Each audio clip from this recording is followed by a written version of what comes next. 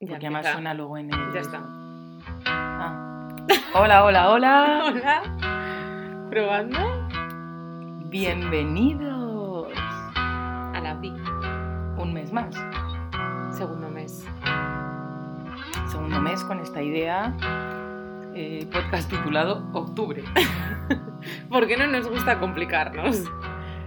Bueno. Y porque es más fácil que lo encontréis. Sí, eso es verdad.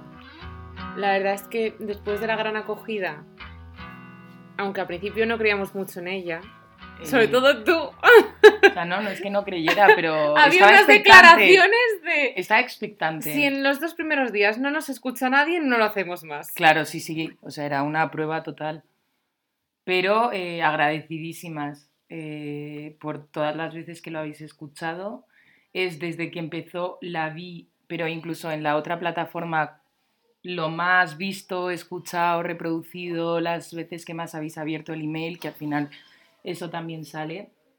Y la verdad que súper contentas y agradecidas, porque al final, o sea, valoramos el tiempo que habéis estado escuchando, que es un regalo.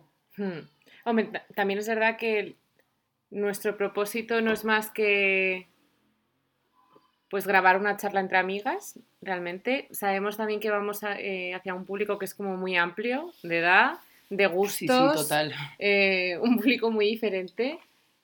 Por lo tanto, tampoco hacemos como si esto fuese una estrategia de comunicación, hacer algo que sepamos que va a gustar concretamente a un tipo de persona, decir aquello que van a querer escuchar, sino que, bueno, hablamos un poco realmente de lo que nos gusta, de lo que hablaríamos si no nos estuviésemos grabando, y yo creo que también hay un poco reside el éxito, ¿no? Por decirlo de alguna forma, en plan, esto es algo que escuchar pues mientras que estás haciendo las cosas de la casa, o mientras que vas en el metro, o un momento en el que puedes disfrutar de no tener que hacer nada, que suele ser pocas veces, pero que a veces cuando no tenemos nada que hacer es como que igual la idea del podcast nos salva, ¿no? En plan de no hago nada, pero estoy escuchando esto, que también es una forma de entretenernos.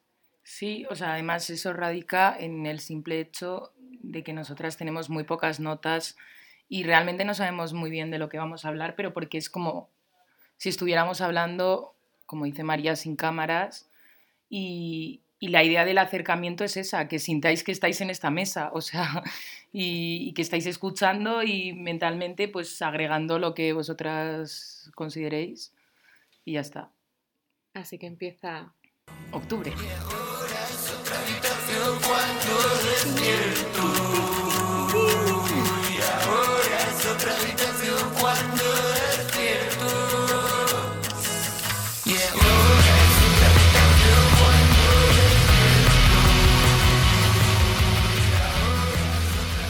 Bueno, como siempre, resumen de septiembre, porque nos gusta analizar.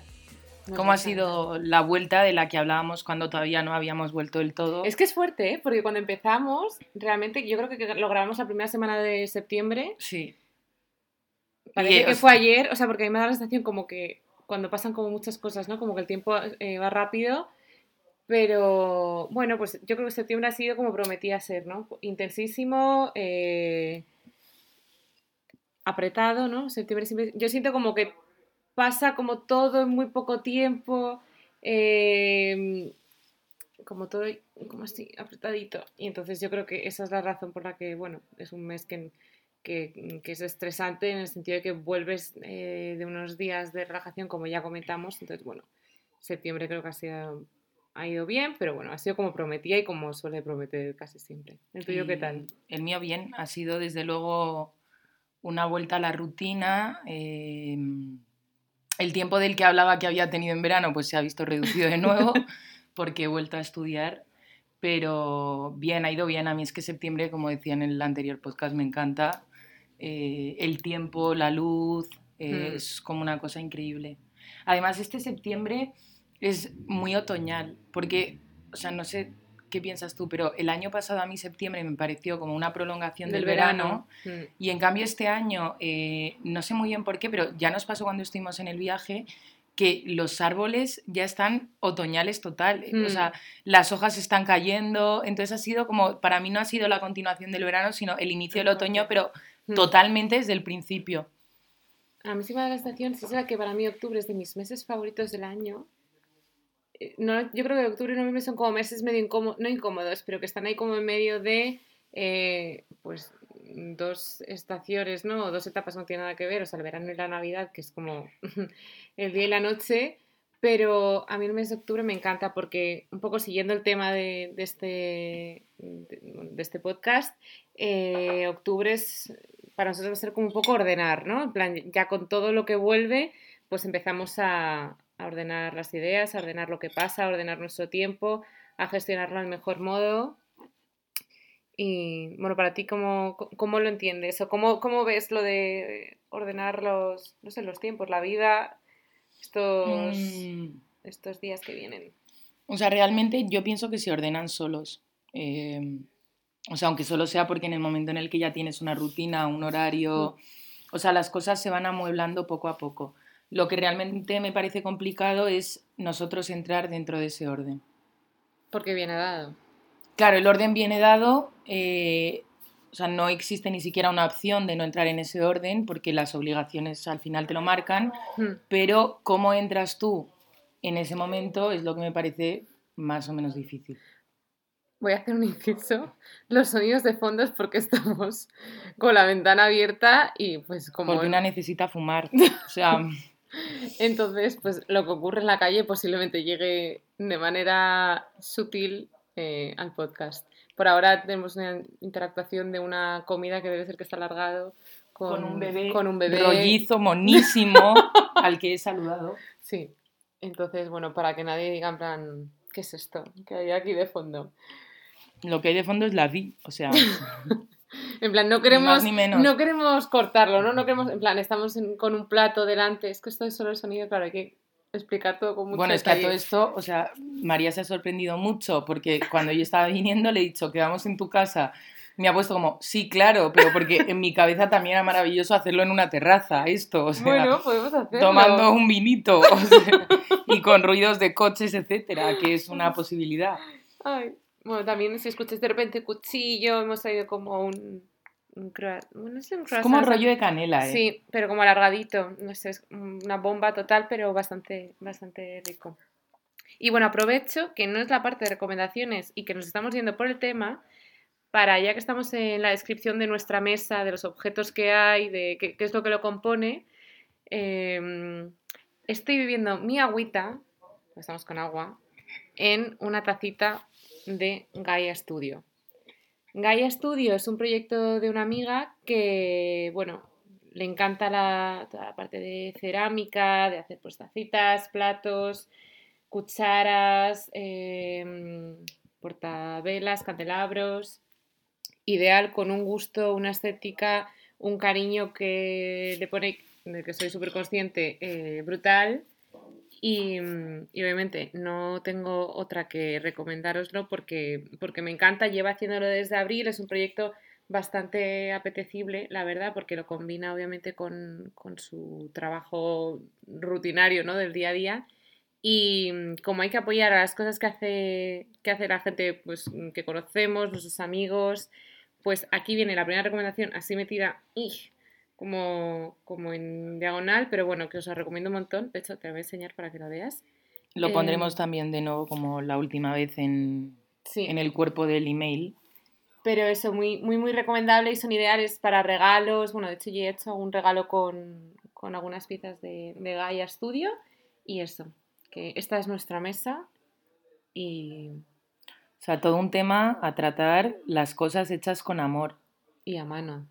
Claro, pero, o sea, es que se nota tanto, o sea, de verdad es como un cambio tan heavy, porque ya ni siquiera me parece que sea estético. O sea, quiero decir, porque al final encontrar cosas estéticas es facilísimo, y más ahora. O sea, como platos monos, cosas monas, sí, pero es que hay un matiz distinto en las cosas que alguien hace porque ama hacer eso. En las cosas a mano a mí me resulta muy evidente, porque aunque solo sea el tiempo que esa persona invierte en una tacita, o sea, al final pues es un poco el tópico este, pero te regala la taza, te regala el tiempo, te regala la idea y lo que te da es tan o sea, vamos, no tiene precio. Y esta chica, pues no la conozco, pero vamos, basta ver la taza para darse cuenta de eso. Sí. Así que todas con Gaia Studio. Que también, y supongo que entra dentro del tema de ordenar, qué difícil es tener un proyecto propio de algo que tienes que combinar con otras cosas, ¿no? En plan, lo pienso mucho tanto a nivel artístico musical, o un proyecto como este, o incluso mismamente cuando escribimos, por ejemplo, semanalmente la Vie, qué difícil es organizarse y ordenar, que al final todo sale y lo haces porque es algo que te gusta, y cuando hay algo que te gusta mucho, realmente tira de ti y encuentra la forma y encuentra el lugar y encuentra como ese espacio para salir y brotar, ¿no? Que al final lo haces, pero bueno, que al final no quita que es una caja de bolillos y que implica una necesidad de buscar ese hueco, ese momento para hacer aquello que tú quieres. ¿Cómo Sí, es? o sea, yo ahí veo dos complicaciones fundamentales. Una es efectivamente saber compaginar, sobre todo pues, si tienes otro trabajo, etcétera, cómo gestionar todo eso. Y, o sea, para mí el ejemplo más cercano que tengo es la Vi, que ni siquiera es como un proyecto laboral entendido como tal, pero realmente, o sea, lo que hay detrás, las semanas que el miércoles, oye, ¿lo has escrito? Pues mira, no, y a ver cómo lo hago, porque, o sea, nunca se renuncia a ese compromiso, pero muchas veces encontrar el hueco, el tiempo, la emoción correcta, Sí. el lugar desde donde hacerlo, porque al final todas estas cosas que llevan muchas emociones dentro no te salen igual. Exacto. Si tu emoción no es la que tiene que ser. Sí, al final también tienes tú, o sea, te exiges en plan un nivel que tú quieres que eso tenga, precisamente porque además cuando es algo yo creo que ni tiene, o sea, al final cuando es algo que es a cambio de dinero, o sea, cuando es algo pagado, tienes que llegar a un nivel X porque si no el cliente o el potencial persona que puede ser que adquiera o que diga sí a tu servicio, te lo demanda, ¿no? Y al final y se espera y si no te dice que no. Pero cuando haces algo realmente porque te gusta y porque quieres a cambio de nada a nivel económico, realmente yo creo que esa exigencia es aún mayor, ¿no? Yo creo que hay un nivel de no conformarte o exigirte mucho más para llegar a cierto nivel que solo tú eres la persona que realmente va a dar ese visto bueno, ¿no? O sea, al final... No, y que sabe cuál es. Sí, porque, exacto. O sea, realmente eso muchas veces es frustrante porque uno intenta, o sea, poniendo el mismo ejemplo, a veces intento escribir, las cosas no están en mi cabeza claras o el tema me resulta complicado y sale algo porque tiene que salir y bien, o sea, de verdad, tiene muchísimo trabajo, pero incluso internamente hay como ese lamento de decir, qué rabia que me haya pillado en este momento porque este texto ni siquiera es tan bueno o puedo decir tantas cosas como me hubiera gustado decir, que al final, bueno, también hay que saber exigirse hasta un límite. Y aceptar. Y la segunda cosa que decía de lo complicado que me parece este tipo de proyectos es que cuando tú tienes una pasión muy clara por algo, dentro de esa pasión encontrar tu voz propia, encontrar tu sello de identidad, a mí eso es como la eterna pregunta a la hora de escribir, que es al final lo que más me gusta hacer a mí. ¿Cuándo encontraré mi voz propia? O sea, ¿qué va a hacer a alguien que al leer 2 líneas sepa que soy yo? Porque, o sea, al final para mí eso es tener millones de influencias, por eso considero que no hay nadie que quiera escribir, y vamos, no lo he dicho yo, lo han dicho todos, que no lea, y muchísimo, claro. O sea, lees muchísimo más de lo que luego escribes, porque a mí a día de hoy me pongo a leer a hispanoamericanos y estoy escribiendo como si fuera peruana, ¿sabes? Yeah. Y en un boom que pasó en los 60 que... O sea, porque al final me influencian tanto y me gustan tanto que mi forma de escribir es tendente a eso. Cuando realmente al final supongo que llega un momento en el que has tenido tantas influencias, has captado tantas cosas, pero ya ni siquiera de la disciplina en la que tú te estés enfocando, has visto cine, has visto millones de cosas que de repente hacen que en tu cabeza el círculo se llene de 1000 cosas, sea tu círculo, tu forma de narrar, tu forma de hacer X tazas, que es realmente tu seña de identidad, que eso me parece complicadísimo. Yo creo que por un lado es verdad que cuando uno busca tener esa firma, ¿no? O que se te identifique, muchas veces cree que no, que aún no está todo determinada, o que no está todo clara, o no está todo definida, pero realmente desde fuera sí que lo está. Pero uno desde dentro no es capaz de verlo y muchas veces de aceptarlo y asumirlo, porque también en muchas ocasiones esa validación externa viene de gente cercana que te dice, pues claro que sí, este texto es buenísimo y lo leería entre 10.000 textos y sabría que es tuyo, ¿no? Y realmente muchas veces es un comentario real, o sea, es una afirmación que lo creen de verdad, pero es verdad que hay cierto sabotaje a uno mismo, decir, no está suficientemente bien. Y yo creo que a nivel artístico pasa en un porcentaje muy, muy alto, que nunca se considera a nivel artístico que esta pieza o este resultado es suficientemente bueno. Y eso es una cosa que yo creo que, vamos, me da igual que sea música, me da igual que sea pintura, que sea cualquier cosa que al fin fotografía, que tenga ante el análisis tantísima subjetividad, es decir, cuando es algo mucho más científico, hay cosas que son irrefutables, es decir, es este resultado porque es este resultado y te lo demuestro con 200 folios anteriores, pero es este. Y aquí es complicado que me lo discutas, pero yo creo que en toda esa parte artística que es inagotable e infinita, es decir, que tú te puedes estar nutriendo de muchísimas cosas, de lo que ves, de lo que oyes, de lo que te hacen sentir, de lo que escuchas, en una cafetería que te inspira. Me estoy acordando ahora cuando fuimos a nuestro favorito restaurante cubano, que, que estábamos con Greta, con Ashley, con tus amigas, y de repente... Un beso, chicas. Creo que fue Greta que desapareció y se fue al baño, y se fue como con una libreta y un bolígrafo, o sea, que eso lo vi a la vuelta. Y dije, bueno, o sea, tampoco vas a preguntar a quién interrumpir a alguien, pues ir al baño porque querrá ir al baño.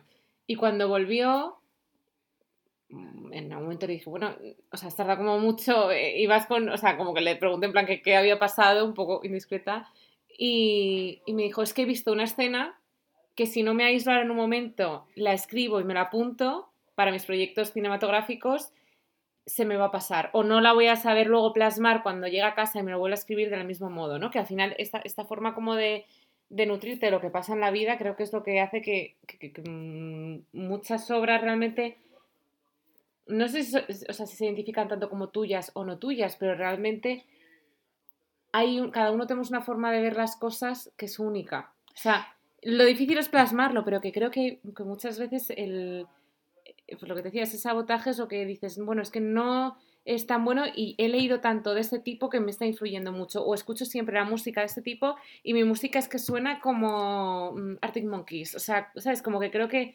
bueno, dices, sí, posiblemente al final sí, estás todo el rato consumiendo lo mismo, te influye de una manera mucho mayor, pero que creo que al final el trabajo del artista, el trabajo de alguien que crea, porque al final es crear, siempre se tamiza y llega a ser como algo muy propio y que creo que obviamente que es una cosa de trabajo y de constancia, o sea, no creo que haya artista de un día ni artista de 2 meses, o sea, es un trabajo No, y luego larguísimo. precisamente porque también yo creo que va con la forma de ser del artista, o sea, es ese espíritu insaciable, o sea, quiero decir, al final el que ama algo nunca deja de hacerlo. Entonces, precisamente porque nunca vas a dejar de hacerlo, siempre quieres más, que es como esa cosa imponderable al final. Y luego, respecto a lo que comentabas de el hecho de todo el mundo tiene su propia visión, justo ayer que estuve cenando, bueno, con una amiga de una amiga mía que estudia moda y tal, estábamos hablando de pues muchísimos diseñadores que a ella le gustaría diseñar y tal. Y entonces me dijo, es que lo complicado del arte es que la gente se piensa que el artista, pero en cualquier materia o lo que sea, ve lo que nadie más ve, pero es que está viendo lo que tú ves, solo que lo ve de una manera distinta. Me dijo, realmente tú coges ahora a muchísimos pintores, les pones a ver este banco exacto y todos te van a representar un banco, pero el banco que te va a representar Rothko no es el banco que te va a representar Matisse y no es el banco que te va a representar Chagall. Entonces al final ni siquiera es no ver lo que nadie ve, es ver lo que todo el mundo está viendo y ser capaz de transmitir lo que tus ojos perciben de eso, que es lo más complicado, claro. O sea, pero bueno, sí. Yo creo que es hacer esta mezcla de lanzarse y atreverse a cada uno, realmente es, porque también muchas veces, bueno, supongo que te acuerdas, a mí me pasaba mucho en el colegio, siempre pienso como que toda la parte educativa de colegio, universidad, o sea, más allá de lo que creamos, la influencia que tiene en nosotros es absolutamente brutal. y que era como en clase que era más plástica sí, más plástica o artística, era como, ay, es que yo no sé hacer esto, ¿no? Yo no sé pintar, o yo no sé hacer esta escultura, o yo no sé lo que fuese. Había cierta negación desde el principio, es que yo no sé hacerlo.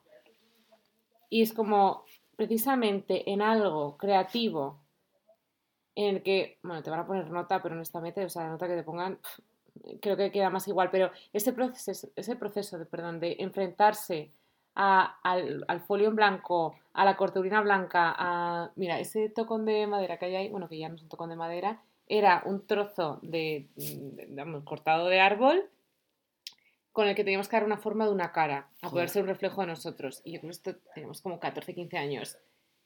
Y, o sea, yo en ese momento, que creo que pasa muchas veces ante esa adversidad, ¿no? Ese reto de decir, cómo yo de un tronco de madera consigo hacer una cara cuando no tengo ni idea, no he cogido en mi vida ni una herramienta de sujeción para que la cabeza no empiece a bailar y a moverse por todos los sitios, no sé utilizar ninguna de las herramientas que se hace para pues, darle forma a esto. Cómo cuando te enfrentas y empiezas y te lanzas, como que pasa como esa fase de decir, no solo puedo, sino que quiero hacerlo, ¿sabes? En plan, en ese momento que dices, voy a intentarlo. Y yo me acuerdo que pasaba, obviamente teníamos ayuda del profesor de tecnología, creo que era, para ayudarnos pues, nos decía, pues en plan, pues para que la frente se marque tienes que hacer esto, para dar esta forma a la cabeza tienes que hacer esto.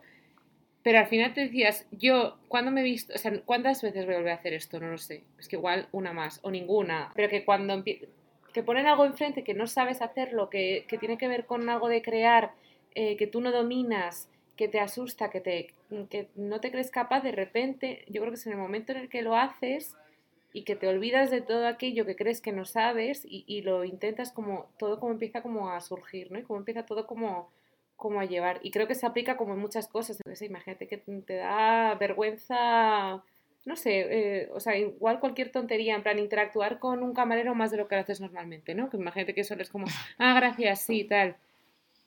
Cuando tú cruzas esa línea que normalmente te pones tú a ti mismo y de repente le dedicas a la persona con la que estás interactuando que no conoces nada más de 2 frases que son las establecidas para que te pueda poner un café o una cerveza, igual consigues que te empiece a contar algo de su vida o que empieces a tener una conversación que igual te la llevas para siempre, que a veces pasa, ¿no? Creo que en ese momento en el que uno pasa esa línea y ya no es como ser, qué simpático, o que enrollada, o que yo con esta gente es que no hablo nada. Yo es que, ¿sabes? En cuanto ya creo que uno se lanza y empieza a hacer cosas que normalmente no suele hacer, por la razón que sea, creo como que la vida hace como un clic y avanzas como un poquito más. No sé, creo que te llena.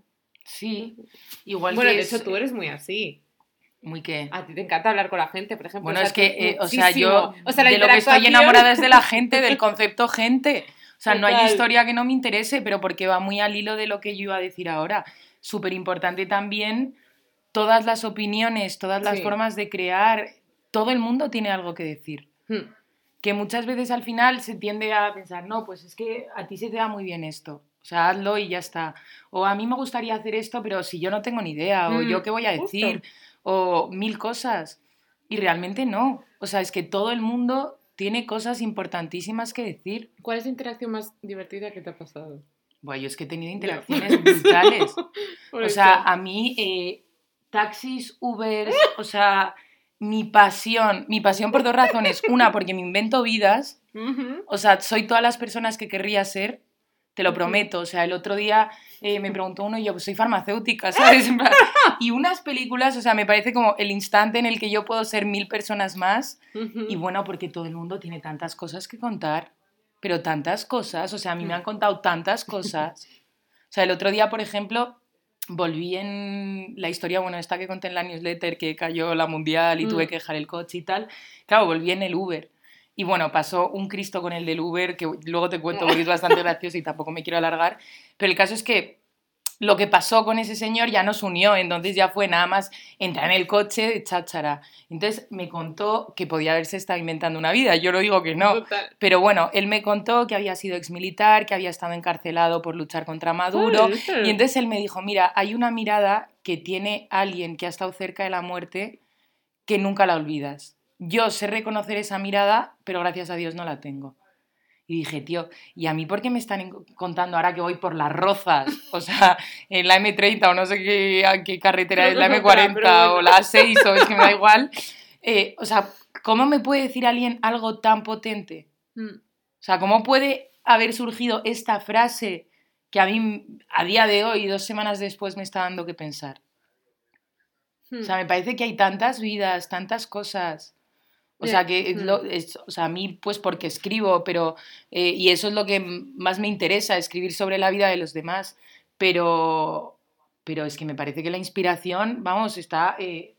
o sea, al pisar la calle la tienes. Mira, mi amigo Luis siempre dice que todo lo que pasa, pasa cuando sales de casa. O sea, que en Total. la calle pasan muchas cosas, que también es como, ojalá, plan, acumularíamos más experiencias, pero no será así, pues por trabajo, estudios, etcétera. Pero es verdad que todo lo que pasa en la calle y que realmente dentro de casa no pasa nada. Es decir, que entre estar un día que estás triste o que las cosas no van como van y encerrarte en casa, igual date un paseo que si observas, ves. O sea, siempre, y además de una manera brutal. Creo que de hecho lo de ser observador es una gran cualidad que incluso se puede potenciar, que yo creo que muchas veces es como, fíjate, en plan, para un momento y observa, y mira a la gente, y mira cómo reaccionan, y mira, no sé, creo que es como muy, muy especial.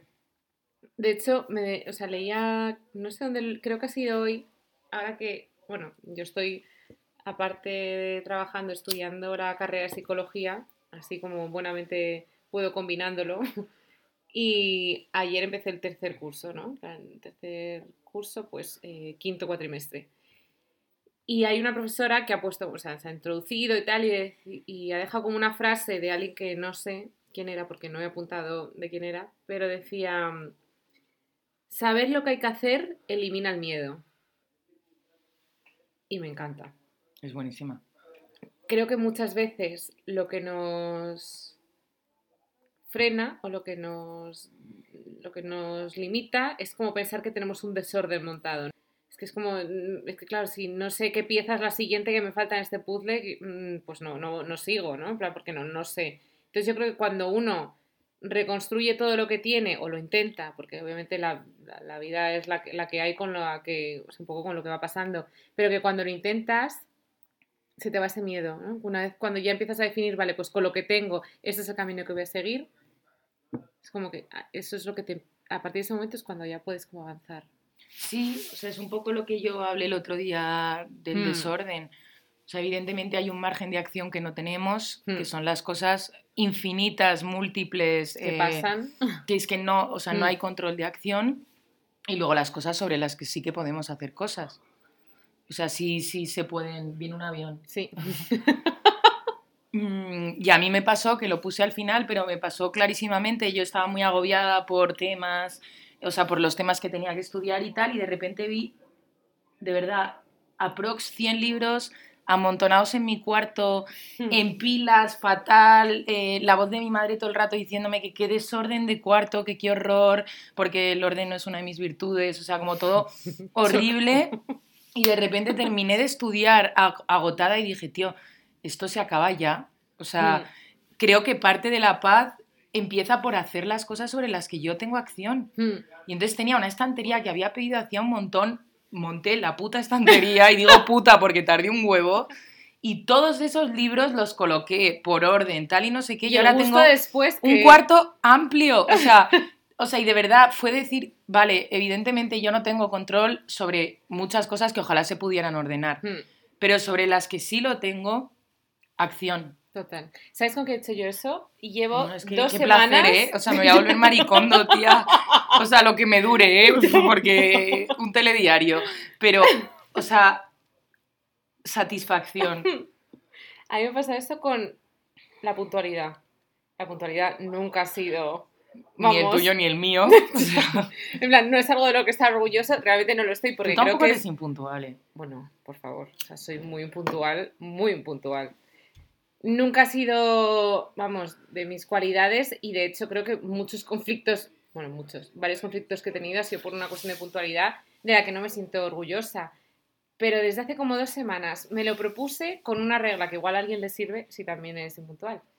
que es el gap de los 15 minutos. O sea, un trecho de 15 minutos. Entonces, todo lo que haga, cuando vaya a implicar pues un encuentro con alguien, una cita en algún sitio, lo que sea, tiene que tener 15 minutos previos de por si acaso, ¿no? De lo que pueda pasar.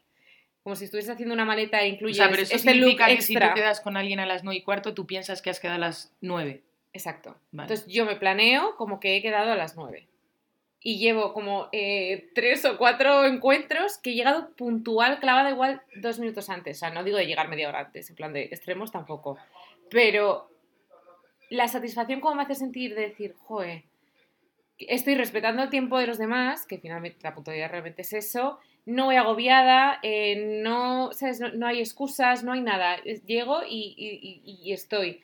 Y realmente, o sea, lo recomiendo, en plan, de verdad, como estrategia, bueno, igual hay otras, pero que a mí me parece buenísimo, en plan, esos 15 minutos, de hecho, este fin de semana pasado en Milán, tuve un percance y gracias a esos 15 minutos que me planeé extra, cogí un transfer y cogí un avión, ¿no? O sea, igual la historia que estaría contando ahora sería diferente. Entonces, gran recomendación, no para este mes, para adelante, y que espero seguir aplicando, o al menos recordar que está ahí, volver a ello y ponerle pues esa solución, ¿no? Que al final son cosas que sí que están en nuestra mano. Obviamente la vida en las ciudades grandes pues limita y obviamente pues los tiempos los puedes calcular de una forma, y si de repente cortan una calle pues tu tiempo calculado varía, pero bueno, no es lo mismo llegar 10 minutos tarde que llegar media hora tarde o 40 minutos tarde. Así que esta es mi recomendación. Certera. La aplicaremos. Sí, bueno, o sea, realmente yo es que con la puntualidad, no, mi problema...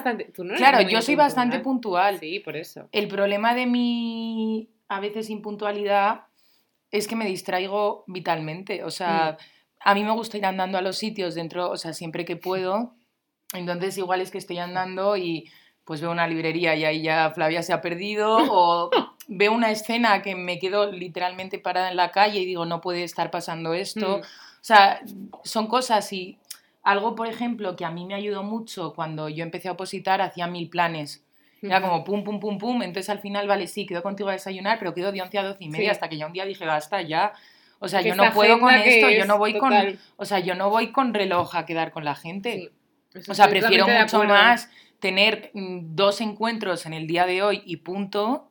O sea, el único parón que yo tengo es por las noches, pero porque tengo que estudiar. O sea, hoy, por lo que sea, hasta las 11 que me tendré que ir, pero, o sea, odio tener que estar mirando el reloj. Una cosa marcada, así como de hecho, es algo que me encanta cuando quedamos nosotras, es como que vamos a desayunar y bueno, en plan, igual comemos, o quedamos a comer igual pues toda la tarde y se cena, o sea... Algún día se contará qué pasó en Filomena. Que ese viernes 8 de enero. Ese día, pero 2020. Ese día hay que hacer colabo con Rafi. O sea, sí. Rafi tiene que estar aquí 2021, comentando un poco. ¿no? Sí, creo. Ay, pero nos pasa muchísimo. O sea, estamos, bueno, y vamos a ver esto, y X. Pero a mí me parece que siempre es lo más divertido. Claro, es lo más divertido. Hecho, me dan... O sea, lo de quedar y decir, bueno, es que sí, pero hasta tal hora porque luego tengo tal...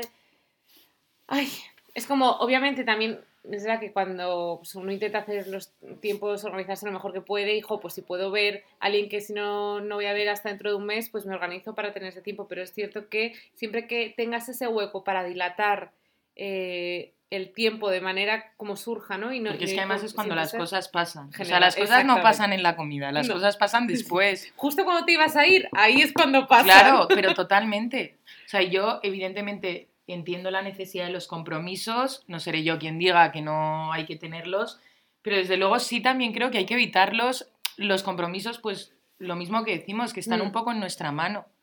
O sea, quedar por compromiso con alguien, no le haces ningún favor a esa persona ni te lo haces a ti. Total. O sea, y al final, pues, compromisos familiares, de que hay X comida o un cumpleaños eso, o tal, eso ni siquiera es compromiso, o sea, se denomina así, pero no lo es. Pero luego el tener que estar, no, es que tengo que hacer esto, seguro, laborales, hay miles y hay que cumplirlos porque son obligaciones. Pero los compromisos sociales, que muchas veces estás y dices, si es que no quiero ir. Totalmente. O sea, si es que no me apetece. Total. O sea, y entonces ya llega el punto terrorífico en el que sueltas una bola poco creíble. Lo saben, lo sabes. Claro, lo sabes. o sea, mal, ¿sabes? Sí. Entonces ya llega un punto en el que no, o sea, es que si hay algo que de antemano sé que no me va a apetecer, pues mira, es que te voy a hacer perder el tiempo y porque puedes estar invirtiéndolo en algo muchísimo mejor que estar conmigo y voy a ganarlo yo con alguien con quien de verdad quiero estar. Total. Pero bueno, nunca sintáis leer la Vie como un compromiso, aunque bueno... Tenemos una lista negra. Es una diferencia, ¿sabéis? Pero bueno.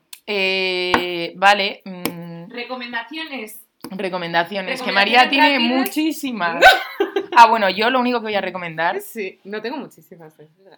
Es a Javier Marías. Y es que, de verdad, que su muerte a mí me ha afectado. O sea, de verdad me... ¿Escribiste algo sobre él, no? Me dolió muchísimo. Escribí, pero en mi cuenta... Léelo. Privada, tía. Pero es que no sé ni dónde está el móvil. Espera, que te lo busco. Porque, bueno, a ver, Javier Marías llegó a mi vida por mis padres, por un libro que mi padre dedicó a mi madre. Ay, qué bonito. Que es el libro de Mañana la batalla piensa en mí, en donde él le escribe a ella para que sin llegar a ninguna batalla piense siempre en mí. Que claro, o sea, luego es que cuando me dicen, ay tía, crismazo en el amor, y yo no, claro, con esa historia. Pero aparte, o sea, Javier Marías de verdad es la persona que creo que más inicios chulísimos de novela tiene. O sea, justo empecé antes de ayer a leer Corazón tan blanco, que literalmente, o sea, la primera página, hoy la he estado leyendo en alto con mi madre porque le decía, es que no me puedo creer que alguien haya escrito esto. O sea, de verdad, no me lo puedo creer. Y mi madre pegando gritos en plan, ¿cómo ha dicho esto? Y yo, es que es verdad, o sea, es una cosa de verdad increíble. O sea, este libro que estoy leyendo empieza con una mujer que 2 meses después de su boda está comiendo con su familia, va al baño, se abre la camisa y se pega un tiro. Ese es el inicio y no sabes nada. O sea, es una cosa de verdad brutal. No sé dónde está lo que... Ah, sí, aquí. Pero tía, no sé si leer aquí... Bueno, es cortito. Es cortito. Vale, esto lo escribí pues el día que murió Javier. Mañana la batalla piensa en mí fue uno de los primeros libros con los que sentí electricidad y además el primero que recomendé a Chochi cuando empezaba nuestra amistad. En la edición que tengo hay una dedicatoria de mi padre a mi madre, que de todas las que existen en el mundo es la más bonita. Los enamoramientos fue el último libro que leí en París deliberadamente. Y recuerdo irme a la ventana de Dani para pasar al jardín o a cualquier parque con una increíble fascinación, hasta que me llamaban por teléfono para que volviera a casa. Siempre que hablo con gente defiendo lo mismo. No hay mejor inicio de novelas que los que existen en las de Javier Marías. Y a la pregunta sobre un personaje vivo con quien tener una conversación, le nombraba a él. Soñaba con que fuese el posible algún día. Su discurso cuando ganó el Rómulo Gallegos es el texto que junto al Nobel de Vargas Llosa más he leído en mi vida. Me lo sé de memoria. Todo está ahí. Yo siempre quise ser un poco como él cuando escribía. Su primera novela la tejió de joven en París. Yo siempre estuve agradecida porque es otro de los hilos que me conecta directamente con mamá. Y se quedó sin Nobel, que, en fin, y se ha ido por la puerta de atrás sin hacer ruido. Mañana y en todas las batallas que vengan, pensar en ti. ¿Cómo es? Tía, ¿cómo es Javier? Sí, ¿Cómo es Javier? Este texto? O sea, creo que todo el mundo que esté escuchando esto ahora mismo estará pensando lo mismo. Ya lo he leído como opositora, perdón, si está muy rápido yo lo siento. Hay que volver a darle atrás. Maravilloso. Y entonces, eso, bueno, luego os pongo el discurso al Nobel también ahí, el link, que es buenísimo. Del Rómulo Gallegos, perdón. Y ahora ya no tengo más. Tú siempre tienes recomendaciones, Flavita. A ver, yo voy a recomendar una que es un podcast, en plan de podcast a podcast, sobre el Hotel Jorge Juan, que supongo que la mayoría, o que muchos os sonará, lo habréis escuchado, porque me encanta, o sea, me descargué varios podcasts para el avión, y uno de ellos, bueno, para el avión y para el aeropuerto, porque necesitaba estar escuchando voces, o sea, necesitaba pensar en cosas. Y igual que me puse en plan, creo que hay varios periódicos que tienen podcast también en plan que te cuentan una noticia pues igual en 20 minutos, pues me escuché como 3 o 4 y después ya necesitaba algo más que me diese como más cuerda para el vuelo. Y súper recomendable la entrevista a Guillermo Fesser, estoy intentando buscar... ¿Es el que es director del Reina Sofía? No, Guillermo Fesser era uno de los integrantes de Goma Espuma. Goma espuma, he dicho goma espuma. Goma espuma. Y yo no he visto, o sea, también porque la idea que yo tengo de él, o también por mi madre, que les conocía y tal, claro, Goma espuma al final era un programa que era periodístico, pero era de humor. Entonces yo solo tengo su cara y algo gracioso. O sea, es como que no, mi cabeza no daba para más, porque yo no sé qué años estuvieron, pero no, o sea, era un programa de radio. Y ahora Guillermo Fesser se ha ido a Estados Unidos a vivir porque su pareja es americana, vive en el estado de Nueva York, que no en Nueva York City. Y es espectacular esta entrevista. O sea, me llenó muchísimo escucharle. Se llama, bueno, es la habitación 521, Guillermo Fesser, El amor por hacer las cosas bien.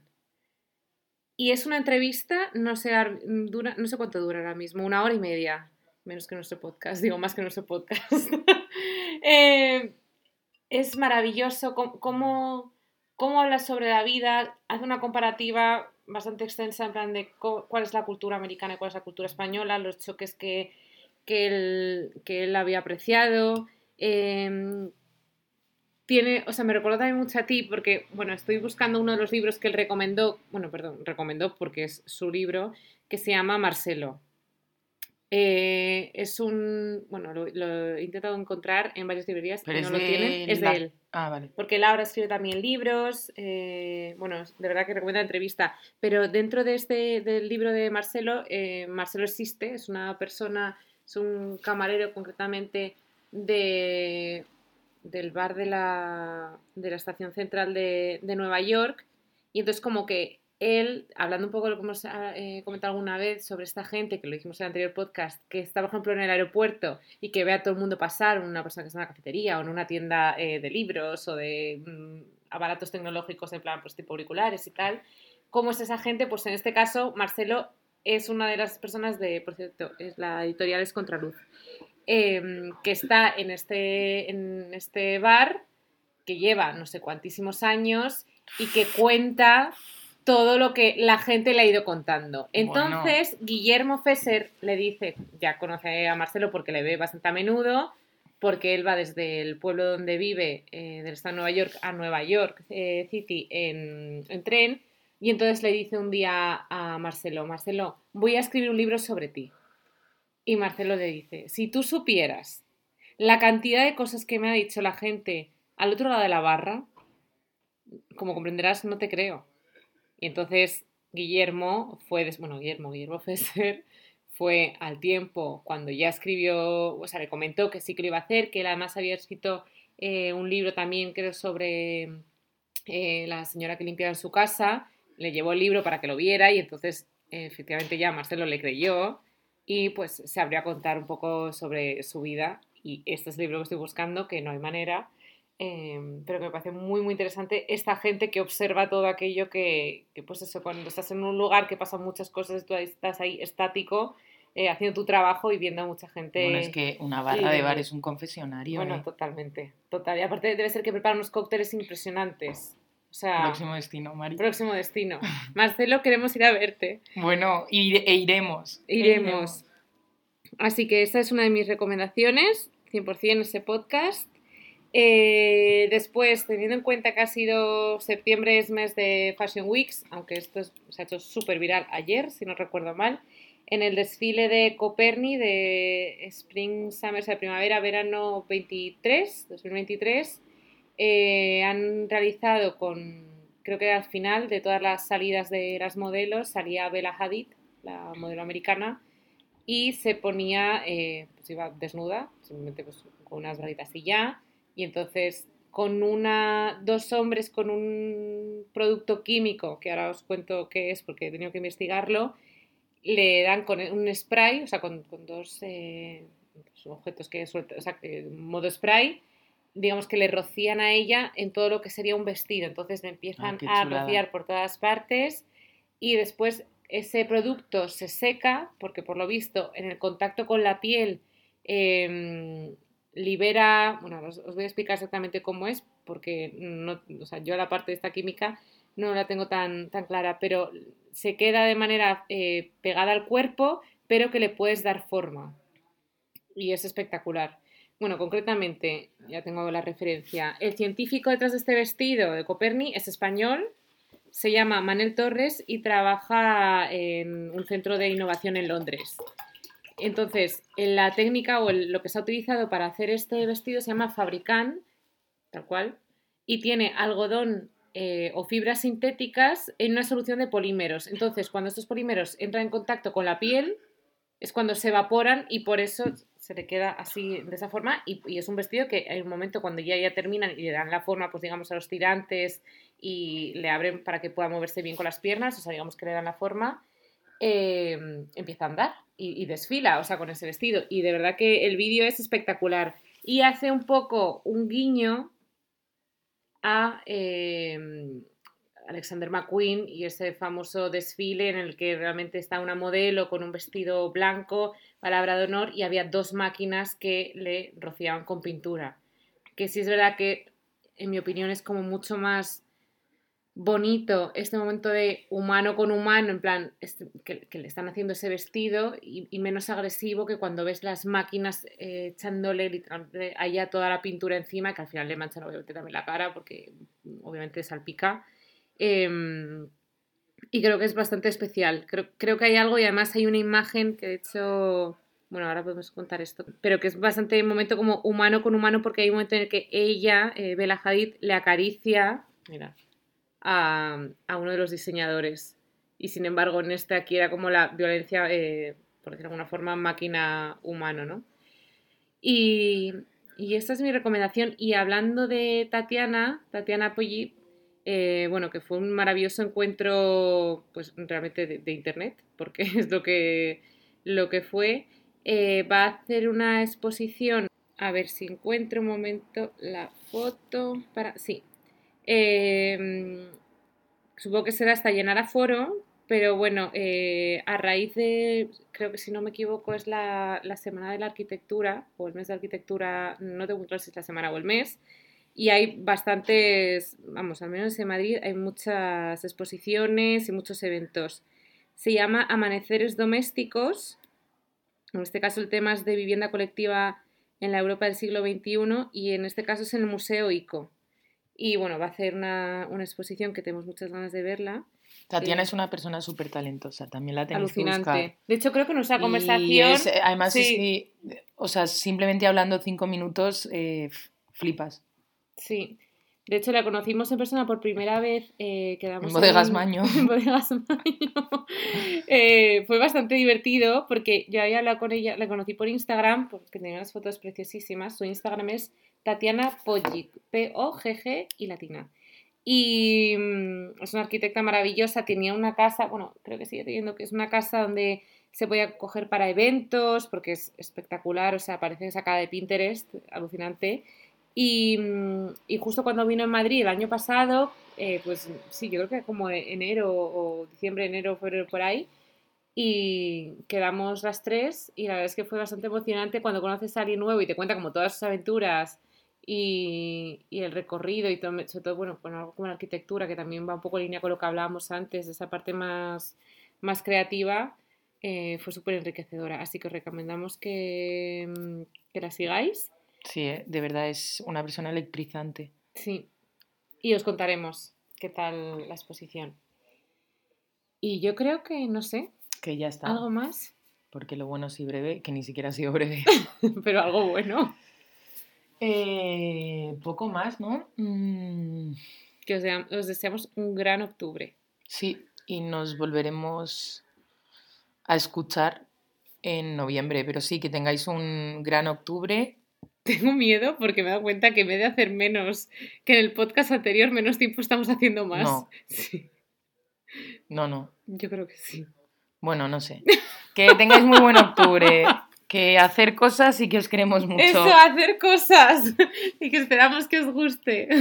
Sí. Adiós. Adiós. Y otra vez la música gracias a Camatador. Sí, @Camatador, el mejor. Que nos ha dejado esta intro maravillosa. Gracias, Nacho. Te queremos. ¡Mua! Un beso a todos.